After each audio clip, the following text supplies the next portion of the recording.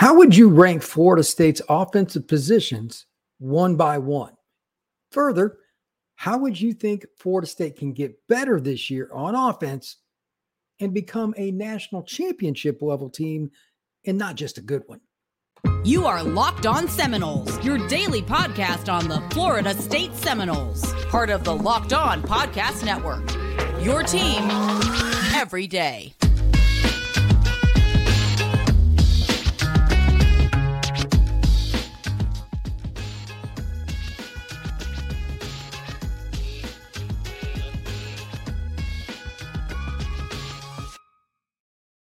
Welcome back into another episode of Locked On Seminoles. I am your host, Brian Smith, and we are going to discuss Florida State's offense. It's going to be a fun podcast. But first, thank you to the everydayers that come in here, make this a great pod. I enjoy being here and building this. Going to be here for a very long time. You can find us wherever you get your podcasts, Spotify, Odyssey, etc. And you can also get us on YouTube, your team every day on the Locked On Network. So let's dive in a little bit.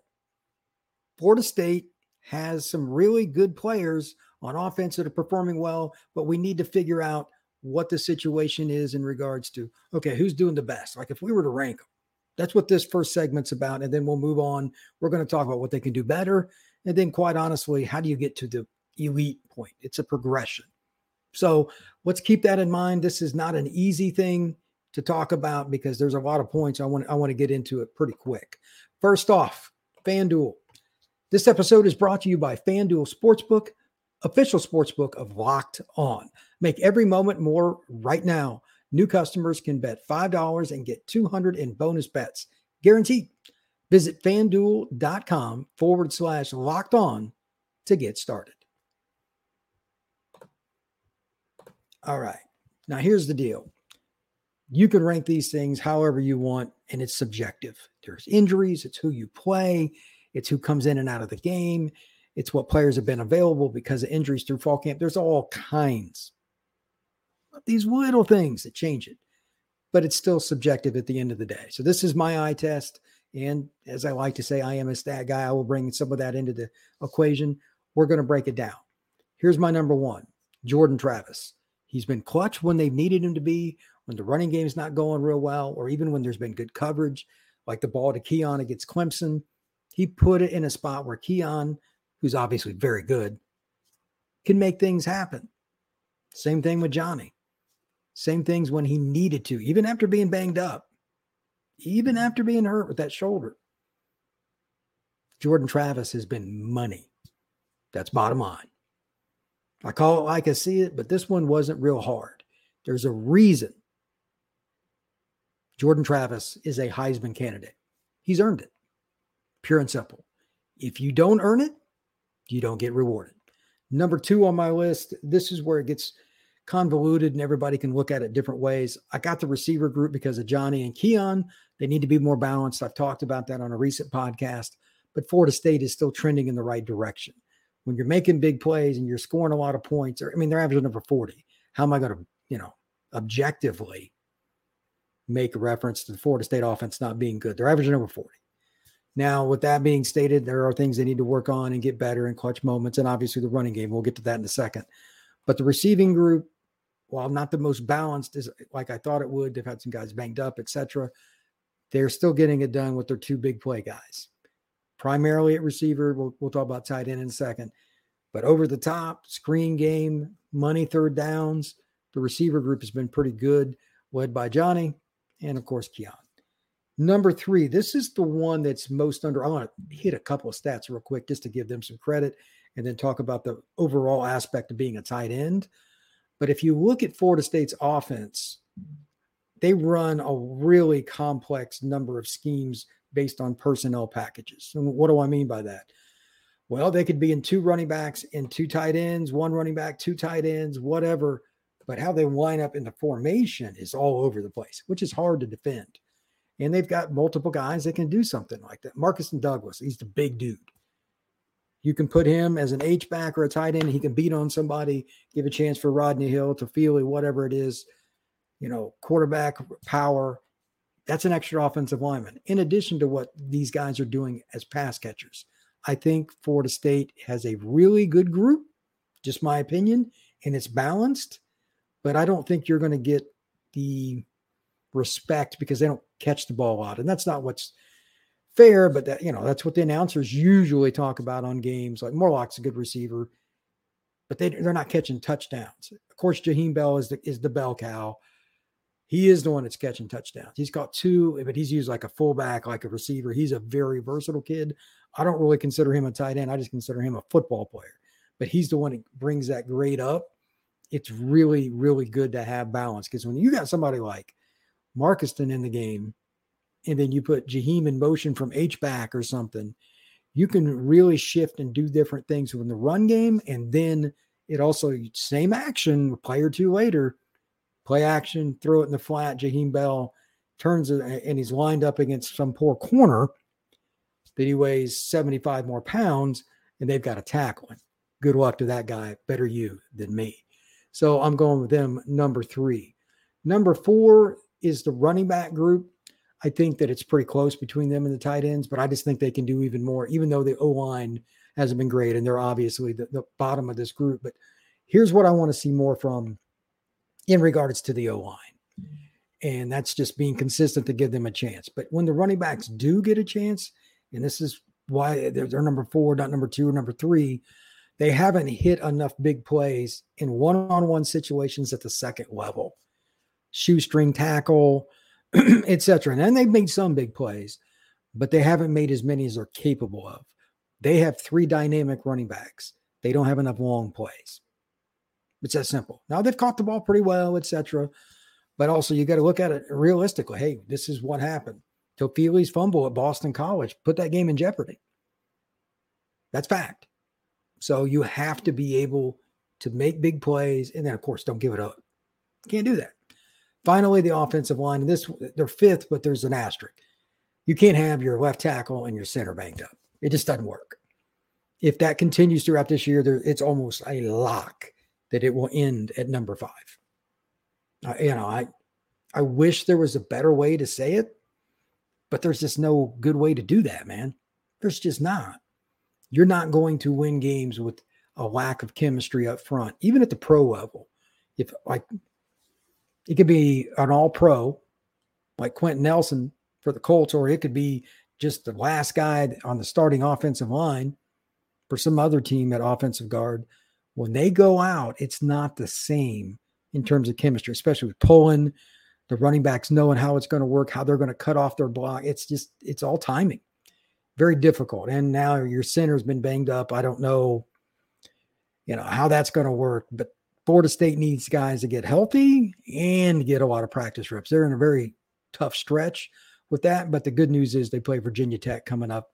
That's a team they should be able to beat with, quite honestly, pretty much their second unit O-line, maybe not completely, but it's not a very good team. You have to be able to beat them handily regardless. And that game's the next one on October 7th in Doak. Going into segment 2, we're going to talk a little bit about what Florida State can do better, why they should do better, and why that matters. Like, again, I want to talk about the Virginia Tech game quite a bit, things that I want to see from the offense, from the positions in general, because if we don't see it against Virginia Tech, again, they're bad. They're real bad. Then what in the world are we going to see against better competition? I mean, if you don't do that, against Duke, against Miami, etc., then you're in trouble. So we're going to talk about that in segment number 2. FanDuel. This is our sports book, and it's a fun app. If you've been on it, it's pretty easy to navigate. And it's one that I know, and several of my friends that are on the Locked On Network that do podcasts use this app. Make sure you check it out as well. It's America's #1 sports book, and it's one that we really appreciate you checking out. It's one of our prime sponsors for a reason. They do a great job. Right now, new customers get $200 in bonus bets guaranteed when you place a $5 bet. That's $200 in bonus bets, win or lose. If you've been thinking about joining FanDuel, there's no better time to get on the action. The app is easy to use. There's a wide range of betting options, including player spreads, player props, over-unders. You can bet quarters. You can bet a half. You can do whatever you really want. You can talk about yardage and different things. FanDuel is a great opportunity for anybody that wants to place a bet on a game. So visit FanDuel.com/lockedon and kick off the NFL season. FanDuel, official partner of the NFL. All right. Let's talk a little bit about the opportunity to get better. I'm not going to sit here and scream at the microphone or anything like that. Florida State has a lot of ways they can get better. But number one is just getting healthy. I know coaches aren't going to talk about that, next man up, but that is reality. This is a podcast. I'm not a coach. I'm going to say that. They got to get healthy. Number one on the board is that O-line getting healthy. Just want to state that for the record. But in the meantime, a couple of the things that this is just my own intuition, experience, and just watching Florida State and watching film, etc., that I think they need to do. The thing that I think would be next, and this is something that I mentioned in the last segment, they got to break more tackles at the second level like that. We're almost there. A 7-yard run needs to be a 30-yard run. When you do that against Duke or Miami or some other team, an ACC title game, whatever it is, that changes the momentum, man. You can't be in a situation where you're just getting 7-yard runs when it's a shoestring tackle. That's not a championship level team. You have to break that tackle. You have to make that man, whatever it is, you have to get by the first man. O-line and the tight ends create a hole. You get through it, then it's up to you. Make that person miss in some way, shape, or form. That's on the running backs. Number two, and I've talked about this ad nauseum, that slot position's got to get the ball. Come hell, come high water. Florida State needs to figure that out, and soon. Keon's great. Johnny's great. When they play teams with NFL corners, that's not going to be friendly. LSU was down, and I talked about that for a week and a half at corner. This isn't the traditional LSU team. I said, Florida State's going to dunk on them, and they did. That is nowhere near the traditional LSU secondary. That's no good. But now you have to start spreading it out. You have to prepare like every game is a playoff game because your objective is to get to national championship. There ain't any doubt about that. So is what's going on in totality at the wide receiver position, including slot, where it needs to be? The answer is pretty simple. No, it is not. It's not even close. And I don't know if it's all injuries. I don't know if there's something out of sync. They have to find a way to do it. And that includes jet sweeps and other things too. They got to get better there. The other thing that I want to mention here in relation to that, you can always block a little bit better. There's always a chance to do that. And they do a pretty good job. They got big receivers outside. That helps. Maybe that can also be something that can help the running backs break that second level tackle on an outside zone or something like that. Just want to mention that. The other thing that I want to talk about is being able to play a 4-minute offense a little bit more.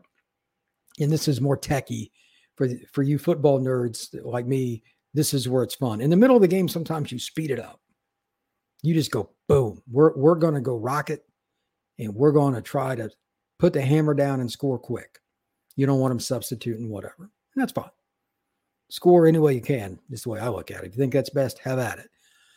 But there's the other side of that, especially if the other team just scored and it's a 12-play drive. They've been out there and they're gassed. Under no circumstance, fast, normal speed, huddle, going as slow as possible. You can't go 3 and out. That's first. But it would behoove you to help your defense and go really slow sometimes. Florida State's defense got some depth, fortunately. But as you get into the middle of the season and then the back half, being able to play what they call a 4-minute offense, we're going to slow it down. You know we're probably going to run a little bit more, but you're not going to stop us. I mean, just traditional old school kind of football, even 1987 Florida State in the I formation kind of football, that kind of stuff. You have to be able to do that a little bit more, I think, coming up. Number one, because the teams you're playing, you don't want to give your defense more times on the field. You want to try to reduce possessions for the other team by at least 1, preferably 2, basically, if you can catch it right at the end of the half where they get the ball with 30 seconds or something, and it's not really a possession, but at least 1. So if they can do that and still be effective, And hopefully, again, if the running back pops one for 70 yards, hey, it is what it is. Strike up the band. They need to be a little bit more effective and utilize that. It's not like they don't do it. This is a finite thing. It's small. But I think they need to start worrying about how many snaps key players take. Jared Verse, guys like that, because it is way harder energy-wise to play defense as opposed to offense. If they can run 4-minute offense whenever they want and be effective and go back and forth between fast and slow, it would behoove Florida State, and it makes it really difficult for teams to prepare for them because you just don't know what they're going to do series to series. And that changes your substitution patterns as a defensive unit. So that's something to think about. One last point here with this red zone, and it's just play calling and stuff. And it could be just short yardage if you want to stretch it out to that. I'm curious if they're just going to extend, if you will. Against Virginia Tech, you'll probably be vanilla, but I'm curious how many different concepts. Like, for instance, against Clemson, that play that Keon caught the first, that was dope. Fake screen, moved to the middle. The DB was completely faked out. I mean, he got depantsed on national TV. How many more of those kinds of plays where you just, look, you schemed that bad boy up? It was Keon that caught it, but it could have been anybody. Keon was a good guy to throw it to because he's a big guy and he's a pretty good blocker. Being bigger, they expect him to block a lot in the screen game, so it worked. But you could have done that with about anybody. He faked that guy out, did his job, executed. Coaches love that word, and for good reason. Wide open, 6 points. They're going to need a few more of those plays against elite teams. Again, the Noles are averaging like 43.3 points a game, so they don't suck by any means. But when you're in the red zone, you need to capitalize. I'm going to be curious what to do against Duke and teams like that are good defense, that have an opportunity to throw different types of things at you. You got to counter. Just something to think about. It's not a huge deal, but it's something to think about. So keep that in mind. Before I go into segment 3, it's going to be about making it elite. This is the picky stuff. If you want to win a national title, you need to listen to segment 3 because this is what it's going to come down to on a couple of things that are traditional and then one maybe not. But that's something we'll get into. But before I do that, just a note, Locked On's College Football Live show every Friday, 11 a.m. to 1 p.m. on YouTube. It's going to be recorded, so if you can't see it live, that's okay. But it's going to talk about all the different games coming up each week. Going to have analysts from the different Locked On shows. It could be any of the shows you think of. You could Washington Huskies. Obviously, their offense is tremendous. It's a fun team to follow. Whatever it is you want, they're going to bring on different people. Have the show every single Friday, 11 a.m. to 1 p.m. Now, this last segment, this is about the difference between maybe getting to the ACC title game, maybe, and winning that and getting into the playoff and possibly even doing some damage. Once you get to the playoff, there's so many other factors. I'm just going to leave it at that for now. Number one is penalties. It's not like Florida State is necessarily terrible or whatever, but little things like that. That's something I look at when you get into big games. There's a few teams that I was studying today, and I was surprised. I'm not going to go into all these other teams, but there's a few that I don't think are as good as their ranking and some that could be a lot higher if they were better with penalties. Don't be that team. I talked about it before the Clemson game last week. It's very simple. Florida State can't have those plays. These are my two big pet peeves, especially on defense. Quarterback fakes and the guy jumps and he runs around and gets first down. Drives me nuts. The other one's late hits on a running back or quarterback kind of going along the edge when it's going to be like a no-sum gain or a loss, and you tag the dude. Don't be an idiot. Those kinds of plays can win you or lose you a game. Don't be that. 2, and this kind of goes into the offensive grades by position. Quarterback's been good. It needs to continue. Jordan threw a couple really dumb passes in the LSU game. One burned him for a pick. He cannot have those moments in a big game again. Period. Especially with the way the O-line's playing. I'm not going to delve into that anymore. It's pretty straightforward. If quarterback play is not good, you ain't sniffing an ACC title, let alone a playoff.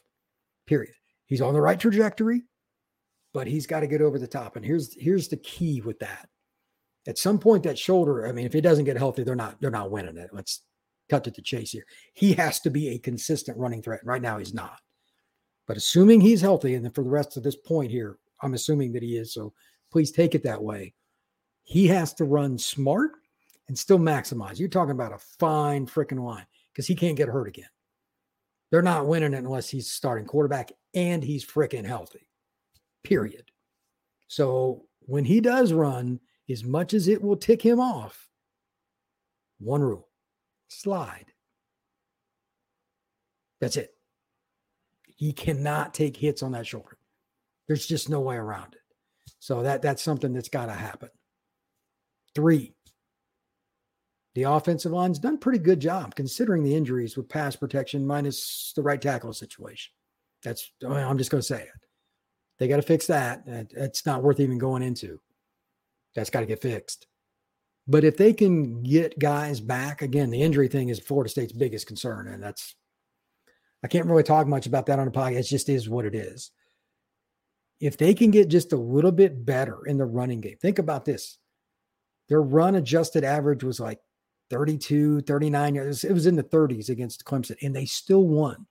Imagine if just for every game the rest of the year, and it'll be better than this, but if they averaged for the game just 100 yards, what would they have done to Clemson if they ran for 100 yards?